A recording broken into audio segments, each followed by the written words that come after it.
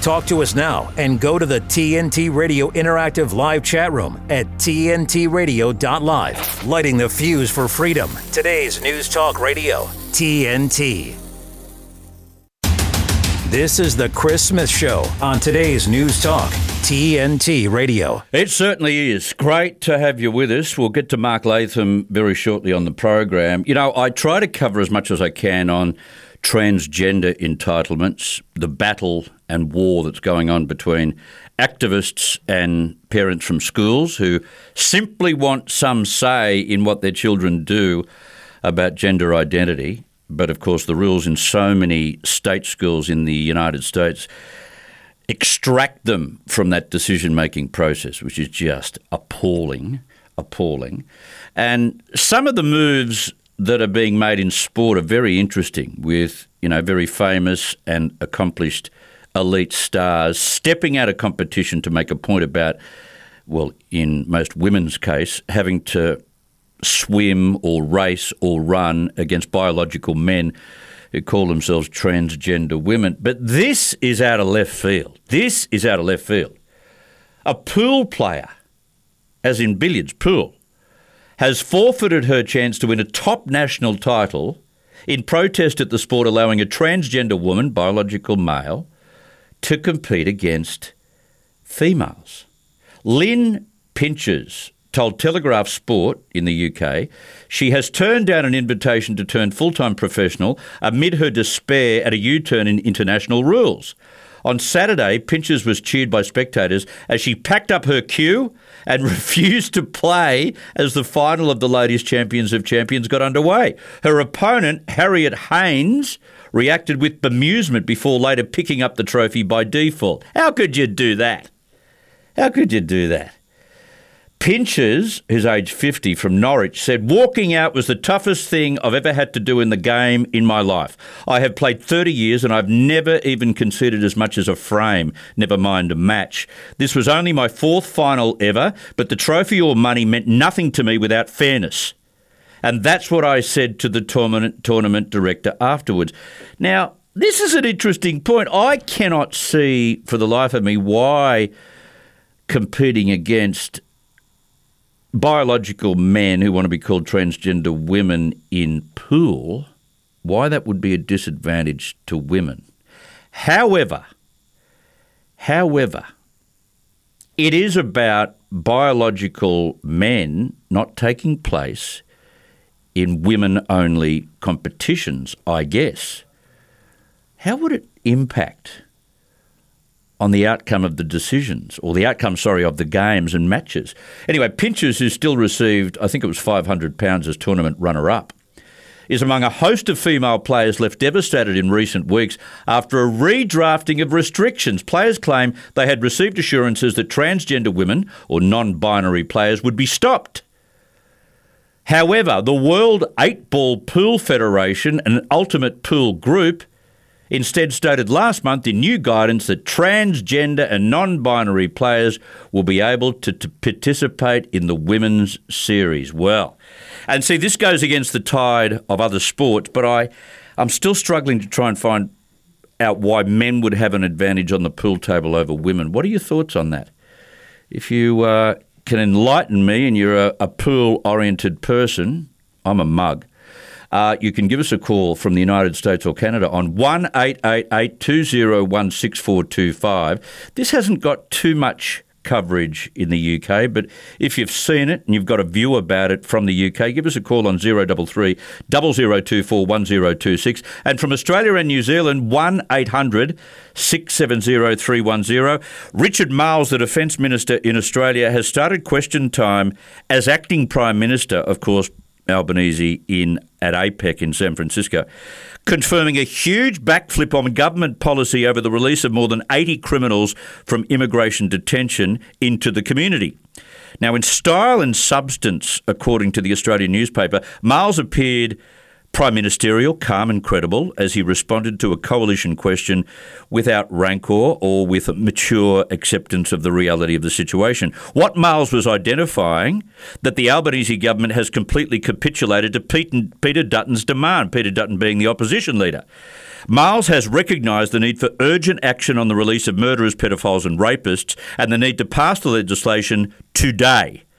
Despite earlier rejecting any sense of coalition amendments aimed at limiting movement and employment, and the Prime Minister pointed to that in the chamber yesterday, the government has totally accepted the amendments in return for immediate passage of the laws through the House of Reps and the Senate. So Labor has suddenly and completely conceded the urgency for the new laws and the depth of community concern, not the least of which are the fears expressed by some of the victims of the criminals who have been released. This is a political and policy capitulation. This is TNT Radio. What matters to you? They cover the important stories. Today's News Talk Radio, TNT. He's a former mayor, a political advisor and federal opposition leader, now an independent member of the Legislative Council, the upper house of the New South Wales Parliament.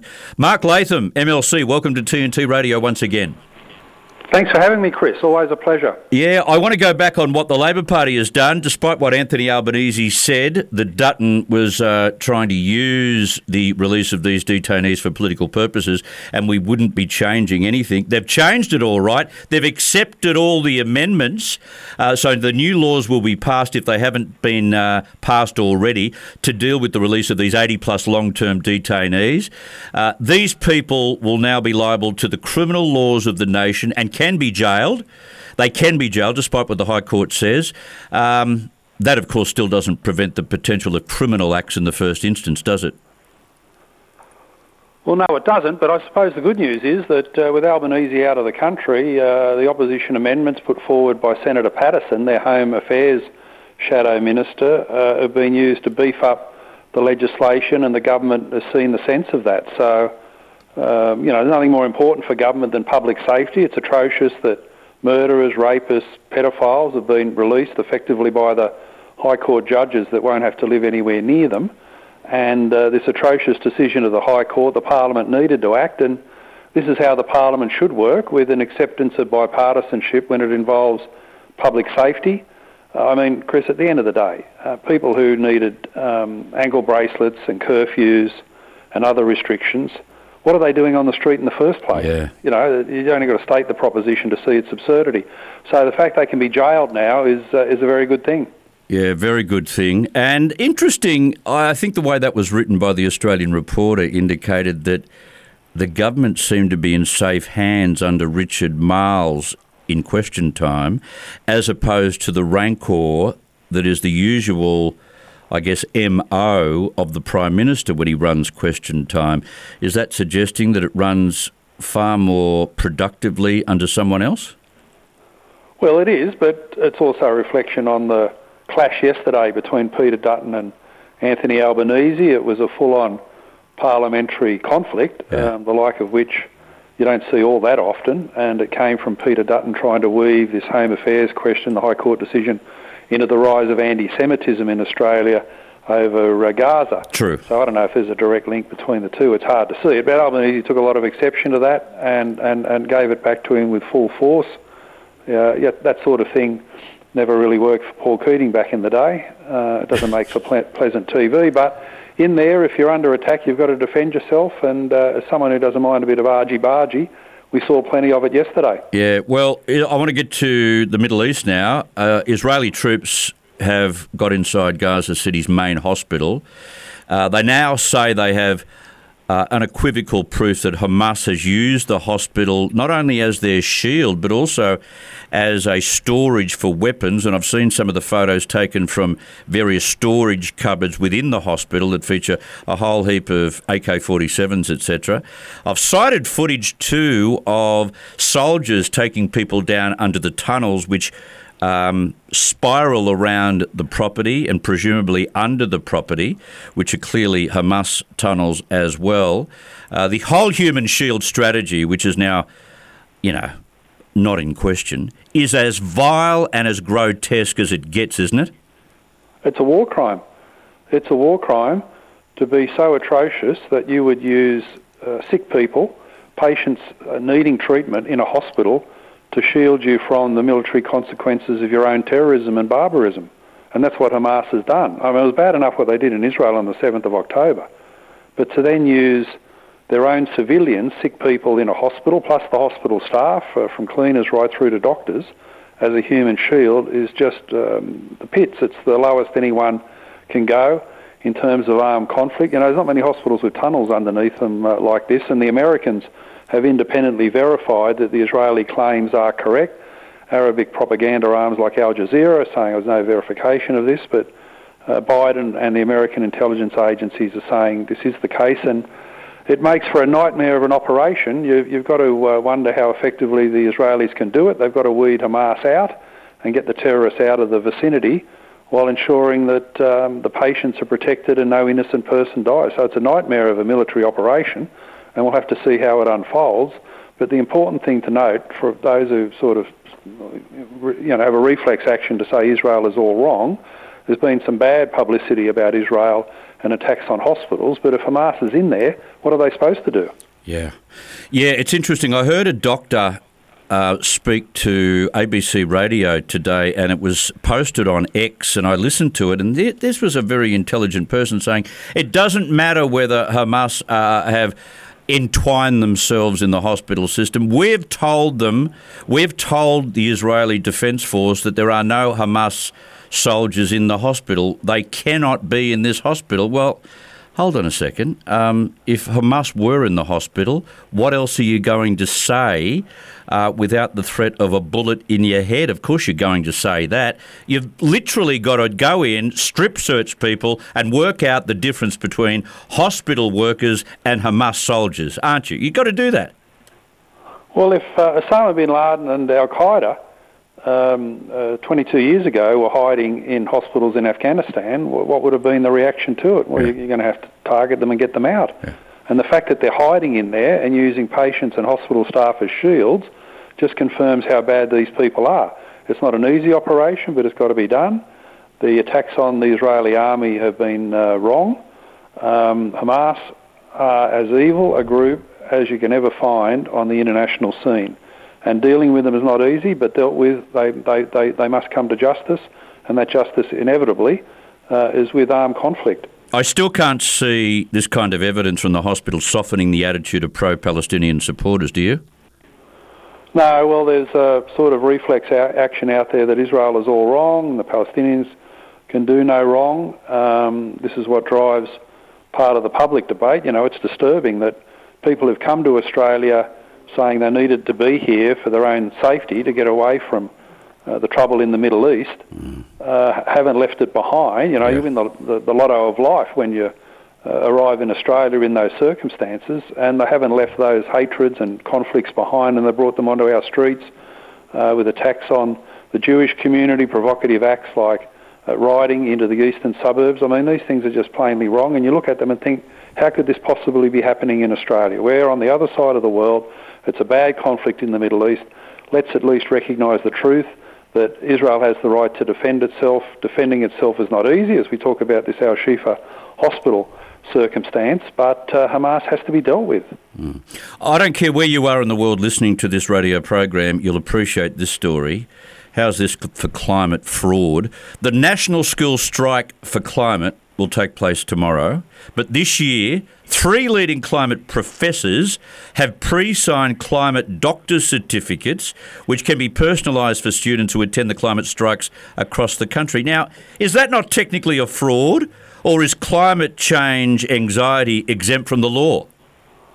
Well, climate change anxiety itself is a fraud. What a nonsense. There's no evidence the planet's ending. There's been a concerted fear campaign from Greta Thunberg down and the Greens and the lefties all over the world to try and scare school children into fearing that the planet is about to dissolve, that their lives are about to end. Now, that in itself is wrong, but climate anxiety itself is a fraud. It shouldn't be an excuse for not being at school. And to sign off a blank cheque doctor's certificate, I would have thought that's pretty dodgy, Chris. I would have thought the authorities would want to have a look at that. sign off a doctor's certificate, then the person fills in their name. If we did that for Medicare across the board, the country would go broke. Very true. I hope they do. You've just got a message from Josh, one of our listeners, on our chat box, which is on tntradio.live. I just want to say to Mr. Latham, sir, that you're a bloody legend, and thank you for your service and all your efforts to make Australia better. Too many punters talk SHIT but don't want to stick their neck out and have a crack like you have, sir. Well done and keep trucking, mate. I had a great time at the Milo event you hosted a few years back in Leichhardt. Bloody legend. Cheers, Josh from Sydney. There you go. You've got a fan. Well, good on you, Josh. Thanks for that. I remember the Milo event. It was one of the funniest nights I've ever been involved in. It was about politics, but a very funny man, the way he spoke, Milo Yiannopoulos. And Josh, thanks for remembering that, and thanks for your kind words. We'll take a quick break and come back. Lots to talk about, including a school that wants to have a 4-day week. Parents are not happy, Jan. This is TNT Radio. Mark Morano on TNT Radio. Anti-Semitism existed long before DEI, but here it is. At the heart of DEI is a simple binary. The world is divided between oppressors and the oppressed. Proponents of DEI cast white people as oppressors, black people as the oppressed. Will they apply this frame primarily to America? They often apply it to Israel, too. Apparently, Israel is a bastion of Jew whiteness with a racist commitment to shattering the lives of non-white Palestinians. What's interesting about Jews as white oppressors, this is exactly what got Whoopi Goldberg in trouble on The View, where she actually, and still even doubled down the next day, didn't think it was a big deal, but was finally forced by ABC to take a few days leave, issue an apology. But she essentially said that the Holocaust in Nazi Germany was no big deal because it was just white on white oppression. You know, it's not the kind of thing that we'd be concerned with today in our multicultural landscape. The Mark Morano Show on today's News Talk Radio. TNT. When you can point me to an industry, to a platform that reaches 250 million people a month, virtually 9 out of 10 Americans, that's real, that's substantive, that's important. And that reach and that touch point and that daily reinforcement, it's an amazing place to be able to communicate messages. That's massive. To find out more, go to tntradio.live. Mom, stop yelling. Oh, you haven't heard yelling. Your kids may not be listening, but pretty much every voice-activated smart device is. Just tell it to play. TNT Radio. Mark Latham, you've kind of become in New South Wales the unofficial minister for schools, so I'm sure you've got plenty to say about this. The prestigious Chevalier College in the New South Wales Southern Highlands wants to go 4 days a week, and parents are absolutely furious. At least the parents appreciate the value of education, Mark. Well, it's also the inconvenience for the parents that on a Monday, for year 10, 11 and 12 students, the parents have got to make alternative arrangements, and for families where both parents work, obviously that's difficult, and they've got to make sure their children are actually doing something productive. But as parents, paying over $11,000 to this school at Bowral that once produced the New South Wales Premier John Fay, you'd think that they'd be expecting the school fees would provide full-time education, not part-time, where the kids will stay home on a Monday. The principal has said this is to help the kids get used to the modern workplace. Well, maybe that's true post-COVID, but it's for the workplace to sort out whether people can work from home, not for a school to say that you can be educated from home. Because, Chris, the thing about school education, it's been studied inside out all over the world, and there's not a skerrick of evidence to say that absenteeism from school is good for your education results. Correct. In fact, the opposite is true. It's said that you need a minimum of 9 days a fortnight of schooling to get a decent education. Well, these kids are down to 8 under this decision. So it makes no sense. Teachers have got to teach. You know, one of the unfortunate trends in the school system, and we hear this with so-called student-based learning, teachers think if I can avoid direct contact with students, like they can educate themselves or they can be at home, that lessens my workload, and that's a good thing. Well, wrong. Teachers have got to teach. They've got to stand at the front of the classroom. They've got to directly instruct the students, engage them in knowledge and ideas and exchange of views, and give them a thing called education, not absenteeism where the kids sit at home and who knows what they'll be doing. Yeah, we're not talking about homeschooling here, so don't ring in or don't write something on the check box to say, oh, you don't know anything about homeschooling. We're not talking homeschooling. We're talking about kids who are left to fend for themselves at home. Presumably they keep in contact with their teacher. They fight for minimum or minimal resources at home. That includes computers because they've got brothers and sisters and probably older siblings. This is not... Look, I've spoken to principals during the COVID-19 dramas when they were sent home, and all of those principals tell me it was unmitigated disaster. The kids lost 6 months of their schooling at least, and it's a disaster. So Chevalier might want a woke workplace-like agenda, but that's not what parents want, and I reckon the parents are right and the principals got this completely wrong. Well, it's an idea that's come totally out of left field. I've studied education policy inside out over decades, and I've never seen this idea that somehow senior students could stay home one day of the school week. This is an invention, an experiment that has no evidence base, and it may well, Chris, lead to more homeschooling, because if you're a parent there, you might think, I can save $11,000 by doing the schooling myself for the other 4 days of the week. That's a big saving for a family. So it does no credit to the school. It does nothing to help the education of the students, and hopefully the parental protest at Chevalier College in Bowral will be so successful that the decision is reversed. Yeah, you'd hope. Now, New South Wales parliamentarians don't need a sick note to get out of attending Parliament. Time off seems to be green-lighted. The Parliament sittings for 2024 seem rather light to you, do they? Well, absolutely. There's 11 sitting weeks in the entire year. When the O'Farrell government came in 2011, they had 15 sitting weeks to deal with their legislative agenda. But I've mentioned this previously, Chris, that under Chris Minns, we're becoming a part-time parliament. You would have thought 12 years in opposition, Minns would be full of ideas and his ministers would be full of legislative proposals.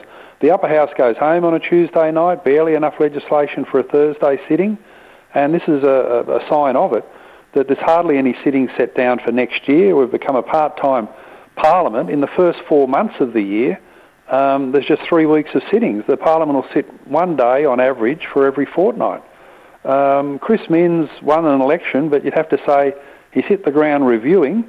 His main policy is to have reviews rather than his own firm ideas and big ambitions for the state of New South Wales. So I don't think it does any credit to the Parliament to look like we're part-time, and to some extent we're bludging on the taxpayer. Now, last time we spoke, you were talking about the Transport Minister needing to go, and I understand there's another drama out of left field. Question without notice. Embattled Transport Minister Joe Halen, according to the Daily Telegraph, has been accused of a second staffing rort after internal emails revealed a Transport for New South Wales employee on loan to her office was intimately involved in drafting political communication. Camden Gilchrist, a former New South Wales Young Labor president, was loaned to Miss Halen's office by Transport for New South Wales in May as a senior departmental liaison officer at the request of Miss Halen's office. Under the terms of his employment, he was prohibited from doing party political work for the minister. However, emails produced by a parliamentary order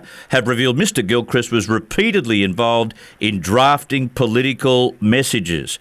If she was due to be sacked last week, as you indicated, surely enough's enough.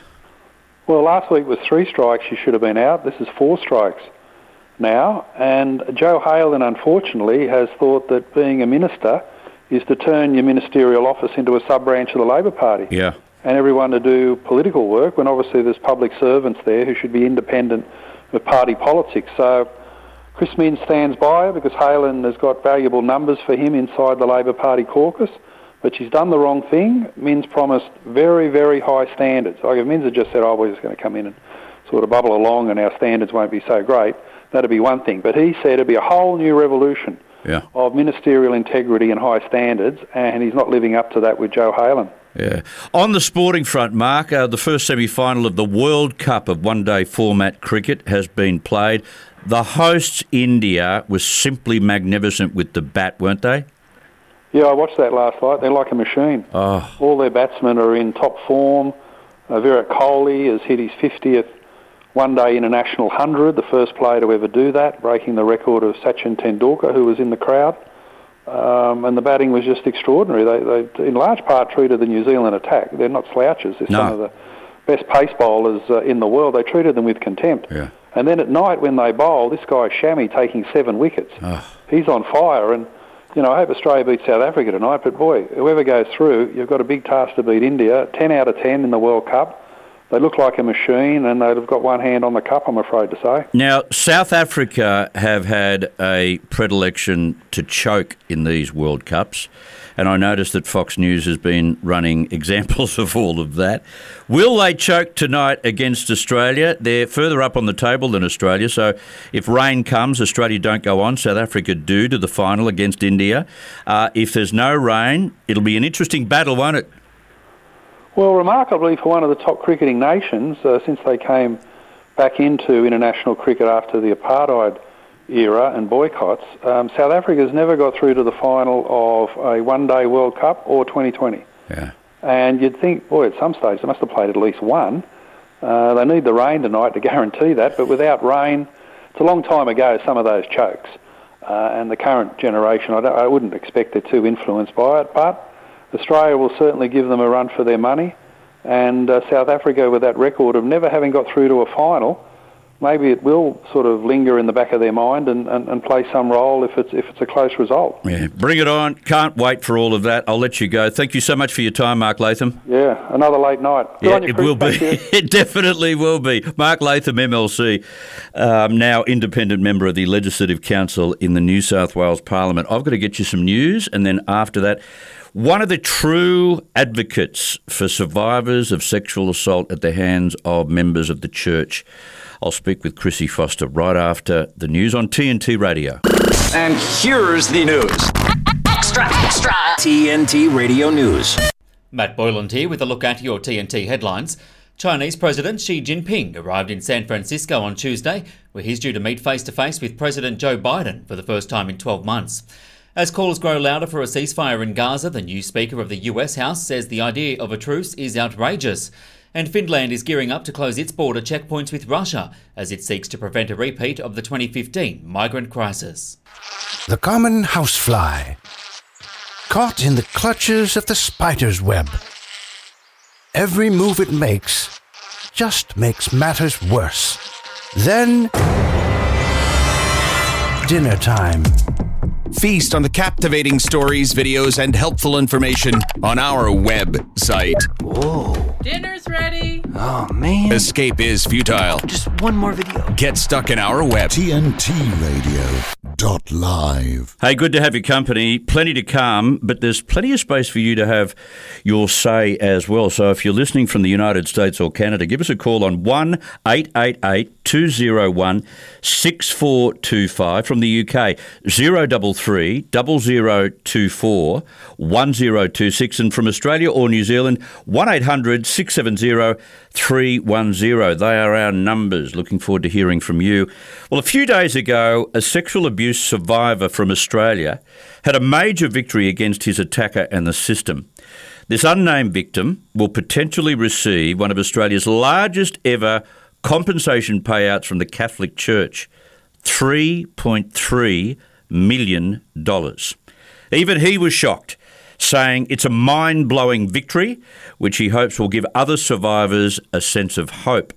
Now, the civil case verdict in Victoria's Supreme Court related to child abuse or sex child abuse committed by convicted pedophile priest Vincent Kiss in the 1960s and 70s. The case was originally brought against the church by 4 men, but 3 of the men settled out of court, with TJ, whose real name cannot be used for legal reasons, continuing to trial and eventually seeing his jury award him the record $3.3 million payout. After so many agonising decades in Australia, with so many victims and their families going to war against a cold and heartless church, the Catholic Church primarily, I wonder whether this case represents a major turning point for those who've been abused by such a powerful institution and institutions. One person I know who'll be best to comment on what Friday's verdict means is the mother of 2 sexual assault survivors, author, and a member of the Order of Australia for significant service to children, particularly as an advocate for those who've suffered sexual abuse, Chrissie Foster. It was Chrissie who, with several other families, broke the back of the church's stubborn defence of the crimes their priests committed on young children. She joins us now from Melbourne. Chrissie Foster, welcome to TNT Radio. Thank you, Chris. Thank you for having me. That's okay. Great to have you on the program. $3.3 million. Were you shocked by that payout for one survivor? Oh, I certainly was. Yes, it's a huge payout, which is fantastic. When you say fantastic, what signal does it send? Because on the surface of it, to me, it tells me that the courts are now properly evaluating what the hurt and damage created by these monsters is really worth, or am I giving them too much credit? And is this about the community, that is, the subset of a jury? I think that's the case, that the jury has had a lot to play with this, going before a jury, and you have ordinary people understanding what victims go through. After our Royal Commission and the Victorian Parliamentary Inquiry, there's more understanding of the damage that's done now, and they've listened to his case, and that's the sum they think is fair for him. The cash, of course, can't erase the memories. It doesn't stop the nightmares, and it doesn't realign a lost childhood, does it? No, it certainly doesn't. I don't think any payout would be enough to restore someone's life who has suffered that. It's done at such a tender age that the damage is permanent in some people, some children. Do you think, because of the Royal Commissions, plural, and the other inquiries, do you think we've got to a stage in Australia where, yes, the community has woken up, we've seen that with this particular decision, and the courts have woken up to allow juries to get to that point, but do you think the criminality is still as rife as it was, or have we diluted and reduced that? I think, again, the education provided by the Royal Commission and the Victorian Inquiry have educated people, and there's better understanding now. People just could not understand the enormity of it all and how it worked. I think that's such a good aspect of the learning, is how this can happen. It's an invisible crime because it doesn't happen in front of people. It happens behind closed doors. So it's very insidious. But I think people are understanding that it should be, compensated properly in court. You wrote Hell on the Way to Heaven, which was the heartbreaking account of what your family suffered and went through to claim justice. Explain briefly for our listeners what happened to your daughters. Well, we found out that one of our daughters, our eldest daughter, Emma, she became anorexic and suicidal, and she went into a youth psychiatric centre, and after some months, we found out that she disclosed that she was sexually abused by our priest. And then 20 months later, we found out that our second daughter had suffered the same fate. So we sort of, the parents in Oakley got together, and we had a battle with the church trying to get some justice and attention from the hierarchy. That's an understatement, a battle. I know, it was a war. It really was. And as you write in that book, you fought for justice driven by rage. Did the rage grow as the church kept treating you so badly? Oh, it did, yes. Well, at first, before we met George Pell, we thought, or I thought, that he didn't understand. He didn't sort of believe that it had happened to all these priests that it was in the papers about. So I thought, if we just get to see him, we can tell him and he'll believe. But he wouldn't have any of it. He would just told us to prove it in court, and hope you can substantiate what you're saying. It was a real battle. It was terrible meeting him. Anyway, so that just sort of unleashed a further rage that, yes, they understood, they got it, and they didn't give a damn. And, of course, that's how the situation came to be in the first place. It's been going on for centuries. Just on Pell, in your view, was the late George Pell guilty of sexual abuse or just covering up abuse, or both? definitely covering up abuse. Yeah. And I think the court case speaks for itself. I went to the retrial. I didn't go to the first trial, I went to the retrial. And, I don't think he should have got let off. But it's just the decision that was made. And now this year you had your second book published, Still Standing. This latest book takes an in-depth look at clergy crimes. Let me guess it was a shocking eye-opener to you even. It was, the breadth and the depth of them and what they did, their callousness, corruption, just the fact that they could do that to children and just be okay about it, put in no effort whatsoever to try and stop it, but do the opposite and hide the perpetrators when they get complaints and put them in a new parish where they re-offend, and then they get more complaints and then they move them again. I don't know what sort of people they are, but that's what they do. I've always wondered, Chrissie, and maybe you can shed some light on this, I've always wondered why the Catholic Church, and I'm a Catholic, why the Catholic Church was so determined to hide their culprits, silence the victims as they did you, and fight so hard against compensation. Was it to protect their fellow priests? Was it to protect the church from scandal and reputational damage? Was it to protect the church from monetary loss, or was it sheer duplicity, do you think? Well, I think it was all of those. I think they did all of those things. They hid the culprits. Money's a big thing to them, as you can see these days, because of the length they go to fight people in court so they don't get compensated $3 million. Yeah. Most of them don't get to court, and that's what's so refreshing about this case is the victim did get to court against the church.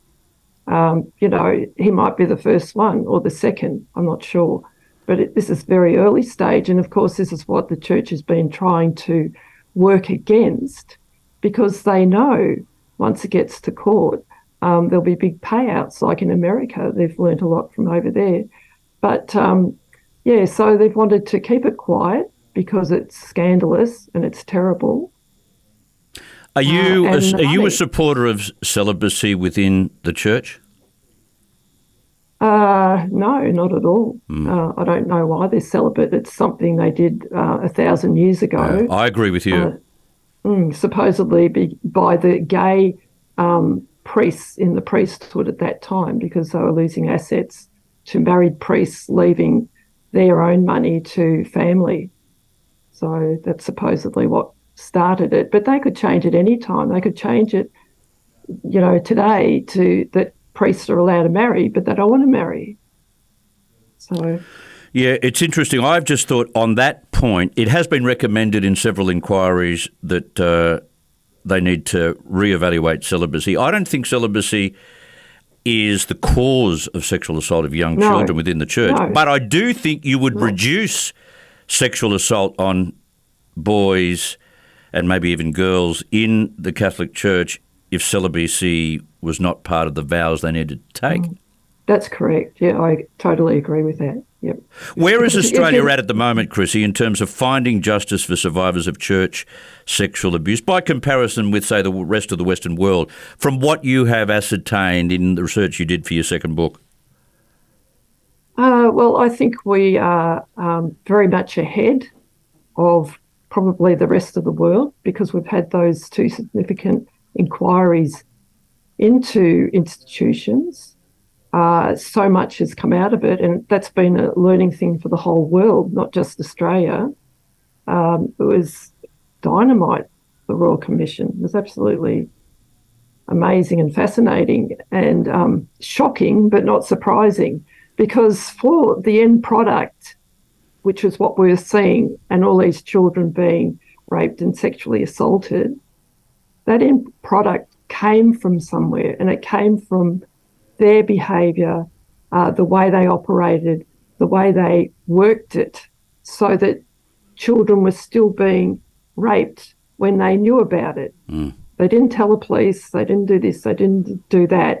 They assisted the offenders.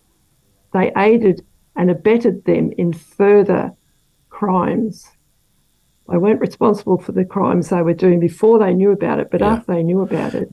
Yeah. Because there was this predilection to shift them to other parishes, and that was all. That was it, wasn't it? That was it, yeah. But what I don't understand is, okay, you don't want the publicity, the scandal, you don't want that, but don't shift them to another parish. No. Laicise them, get rid of them. Why did they keep them?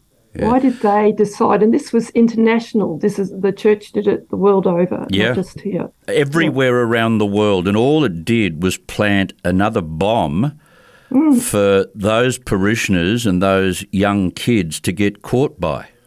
Exactly. And I think there should be some punishment for the hierarchy for doing that. They have walked away from everything. It's like harbouring a criminal, isn't it, really? It is. It's aiding and abetting. Yeah. They assisted them to be able to do more offending. And why should they just walk away from that? I think the worst groups of, they call them institutions, like the Christian Brothers or the Benedictine monks, whoever, they call those institutions. So I think the worst offending institutions should lose their tax-free status as being a charity because laws do exist for that to happen. So if you just did it to the worst offenders, offending groups, as in the Christian Brothers, for example, then who would complain about that? Yeah. No one would complain. No. That's a good punishment for them. All you'd need was a set of compliance guidelines for their application for charity status or tax relief, and you could say easily, well, that's the penalty now. It's 2 and 3 years without being able to apply for it. Yes, well, those laws already exist for organisations with charity status that if they commit crimes, they'll lose it. So it's already there. It doesn't need to be created. And the Catholic Church, the abuse they have caused, they have done, and all the victims they have, that costs the taxpayer to restore their lives. Yeah. The church doesn't pay that. Yeah. We the taxpayers pay that. Yeah. So something needs to happen. It's just not right. How are your children today? Katie's was hit by a car. She took to drinking when she was 14 or 15. She got hit by a car when she was drunk, and she stayed a year in hospital, and she still has 24-hour care. Oh. So that's, it's just heartbreaking. I bet. All the time. And Amy, she's my youngest daughter. Emma passed away too. I don't know that I said that. She committed suicide when she was 26. Yeah. And Amy, our youngest, she's got 2 little children. So, which is beautiful. Yeah, beautiful. Bittersweet, but the memories are difficult to erase, if not impossible, right?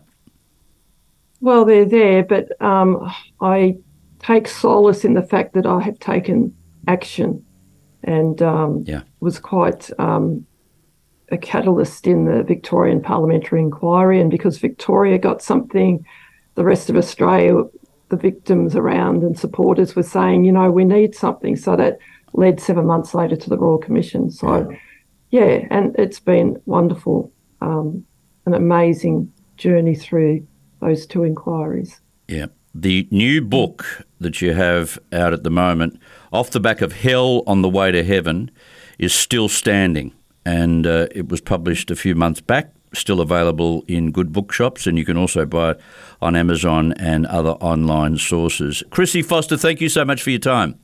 Thank you, Chris. No problem. All the very best to you. All the very best to you. Thank you very much. One of the great advocates for those who suffered sexual abuse at the hands of institutions, in particular the Catholic Church. You think back to the time when George Pell had a chance to meet with Chrissie Foster and her 2 kids. How could he say to them, you go and fight it in court? as a Christian and as a member of the Catholic Church, my instant reaction would be, how can we help you? Let's try and help you. You've obviously been through such a trauma. You're not lying to us. But they took this legal defensive action, which was just abhorrent. And I'm sorry if you're a George Pell supporter. I could not possibly stand the way he conducted himself when confronted by the criminality that he knew occurred within his flock, his brethren, and did very little about it. That's the truth, irrespective of whether you think he's guilty or not of the crimes that he was eventually found not guilty of. That's not my concern. I'm not even worried about that. I'm now worried, of course, about the people along the way to the forum that he ignored, like Chrissie Foster and her family, that still can't get on their feet. It's just terrible. Terrible. We'll take a break, and hopefully we'll take some of your calls. By all means, let us know what you think. From the US or Canada, 1-888-201-6425. From the UK, 0330241026. And from Australia or New Zealand, 1-800-670-310. Come and have your say right here on TNT Radio. With his expert analysis and opinion, this is TNT Radio's Timothy Shea. Who says legislation isn't a contact sport? We nearly came to blows today in the United States Senate as Senator Mark Wayne Mullen of Oklahoma squared off against Sean Butterbean O'Brien, the general president of the International Brotherhood of Teamsters. O'Brien had been very critical of Mullen on X, tweeting, "Greedy CEO who pretends like he's self-made. Just a clown and a fraud. Always has been, always will be. Quit the tough guy act in these Senate hearings. You know where to find me. Any place, any time, cowboy." Mark Wayne Mullen read that tweet and said, "Here is a place. Now is a time. You want to go?" And Butterbean said, "Let's go." Cooler heads like Bernie Sanders intervened. They weren't going to come to blows anyway. This wasn't quite the caning of abolitionist Republican Senator Charles Sumner by pro-slavery Democrat Senator Preston Brooks of South Carolina in 1856, but it was good to see a Republican show a little spine, show a little enthusiasm for his position. Now, if we can only get Mark Wayne as focused on election integrity efforts and on budgetary issues as he is on posts on X. From MAGAInstitute.com, this is Timothy Shea for TNT Radio. Many pollution sources can affect the air you breathe, from power plants and vehicles to dust and wildfires. Knowing more about local air quality can help you protect your health. If you're thinking about buying an air sensor, EPA has a series of videos to help you get the most out of it. Learn how EPA collects and uses regulatory data, how EPA communicates health messaging, and how to interpret the readings from your sensor. Visit epa.gov/air-sensor-toolbox. The voice of a changing world. Chris Smith on today's News Talk Radio, TNT. Hey, so good to have you. The sand in my hour clock is starting to run out very quickly, so I'll hurry up about the information that I have for you still to come on the program. I made mention of the fact that very hurriedly today, Richard Marles for the federal government and Peter Dutton, the opposition leader, have done a deal for a series of amendments over these detainees, these rapists and murderers and pedophiles that have been released onto the streets of Australia, which people are understandably concerned about. Some of the details related to the murderers, there's a hitman there that blew up a person, blew up a pregnant woman. That's the contract that he had fulfilled. And then just before he was about to be executed, he escaped to Australia and he was in detention. No one knew what to do. But ever since the Sukumaran case, where we had the Bali 8 hanged, several members of the Bali 8 hanged for their drug couriering into Bali, well, what happened? We signed a deal, did we not, that we wouldn't send people back, we wouldn't export asylum seekers back to the country that actually was able to execute them. And so that's why these people were in limbo. Well, we've ended up suffering because of it. We've ended up suffering. We've got people roaming the streets right now who really should have been locked up forever. And if you listened to those from their home country. They should have been killed. Anyway, the laws have been changed to ensure that they can be detained if they breach any of their reporting recommendations. So if they're monitored on a daily basis and they don't turn up to their local police station as they were intended to do, they can be detained, locked up, which is something the High Court didn't want. Boy, oh boy. But in the middle of changing the rules and getting this through Parliament today, it's upset the Greens, the poor petals. And this is a story out of news.com. An unlikely alliance between Labor and the Coalition has led to an outburst from Green Senator Sarah Hanson-Young. I love it when she has an outburst. Anyway, this was after it was revealed that the crossbench were not privy to the negotiations over this key bill. Well, why would you? The numbers are in the hands of the Coalition and the Labor government. On Thursday, the government sought to rush a raft of new measures through Parliament that will permit the use of electronic monitoring ankle bracelets, strict curfews and threat of jail time in the wake of the release of dozens of detainees, including convicted criminals, in the wake of a High Court decision. The High Court last week found ongoing detention to be unlawful, etc., etc. So far, 84 people have been released. Senator Penny Wong confirmed the government agreed in principle to 6 amendments with the Coalition, I reported this a little earlier in the program, to its emergency to patch the issue left by a High Court ruling on indefinite detention. They left the issue high and dry because all of a sudden these detainees were free and they weren't to be detained again, which was ridiculous when the likelihood is that at least some of them will be detained for not turning up or following the rules of law because they have a predilection in their history not to follow the rules of law.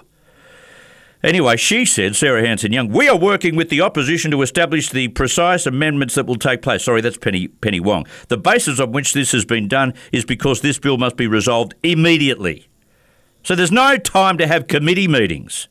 I'm not a big one for committee meetings, by the way. Liberal Senate leader Simon Birmingham said he was thankful the government was willing to engage in this discussion, despite only providing the opposition with the bill at 7 a.m. But Labor has yet to share these amendments with the crossbench. And so that led to Sarah Hanson-Young getting cranky that she wasn't part of the deal. She wasn't in the adults' tent. She said, what an absolute disgrace. We've had all morning debate over how this particular bill that was rammed through the House would be managed. And now we see the collusion of both the Labor Party and the Liberal Party cuddling up to ram through bills that this Senate still hasn't even seen. So when Senator Birmingham and Senator Wong want to come in here and pretend that there is a working relationship, you've left out a big chunk of this chamber. The crossbench has not seen these amendments. The Greens do not support the measures and have slammed the push as Mr Albanese's Tampa moment. You see, the Greens don't care that the community need to be protected because it's all about the ideology of not locking up asylum seekers. You see, asylum seekers have got to be treated like they're right on every occasion, even if they are hitmen and murderers and pedophiles and rapists. That's part of the Greens' ethos, you see. Senator Wong said the outburst from Sarah Hanson-Young was really taking advantage of the chamber, given the Greens would have a chance to ask questions later this afternoon. The Green senator continued, I know it is inconvenient to the government that there are other voices in this place, but we exist. I think she might have delusions of grandeur, maybe delusions of relevance. A petition calling for a guarantee of cash and banking services in Australia, which you may have heard covered on this TNT radio network. We've covered it before in other programs. I've heard it. This petition that's running around, which is a fabulous petition to ensure that we can still deal in cash and not go into a digital world where they control every part of our savings and everything that we have stashed away. It's received 150,000 signatures since its launch in late March by Jason Bryce from Cash Welcome. The goal is 200,000 signatures. He's going to get there. Isn't that a fantastic result? Fantastic. Let's get to Andrew, who's on our talkback lines. Andrew, go right ahead, mate. Hey, Smithy, my experience as a victim of child sexual abuse at the hands of the Catholic Church, being the Maris brothers, is very different. I do want to say I love that woman and I thank her for all her advocacy work over the years that she did. Right, yeah. I'm glad you said that because I saw you on the talkback lines. I thought you would have listened to that intently. I did. And that bastard Pell, I don't give a stuff if he was guilty of what he was charged with. He was guilty of covering up and allowing this to be going on and on and on. Yeah. Mate. And leading to victims taking their life as a result. Absolutely. Mate, I've sent you today a copy of the Victims' Rights Charter. I saw that. I haven't read it. You've sent it to me during the program. I am fighting with victim services. Now, understand, victims and services. The Royal Commission charged the New South Wales government to look after me for the rest of my life. And they are refusing to assist me with my disability, which is PTSD and bipolar, as a result of what happened to me as a kid. Now, I am disgusted. I've taken them to human rights, and it was during COVID, so that went nowhere. I'm now taking the New South Wales government to court. And Mins, you are on notice. I am taking you to court because this is disgusting the way you are treating me. They said that their policy overrides law and they don't have to make accommodations under the 1992 National Disability. Okay, I've run out of time, mate. I'm right on news, but thank you very much for calling in. We'll do this again tomorrow at the same time on TNT Radio.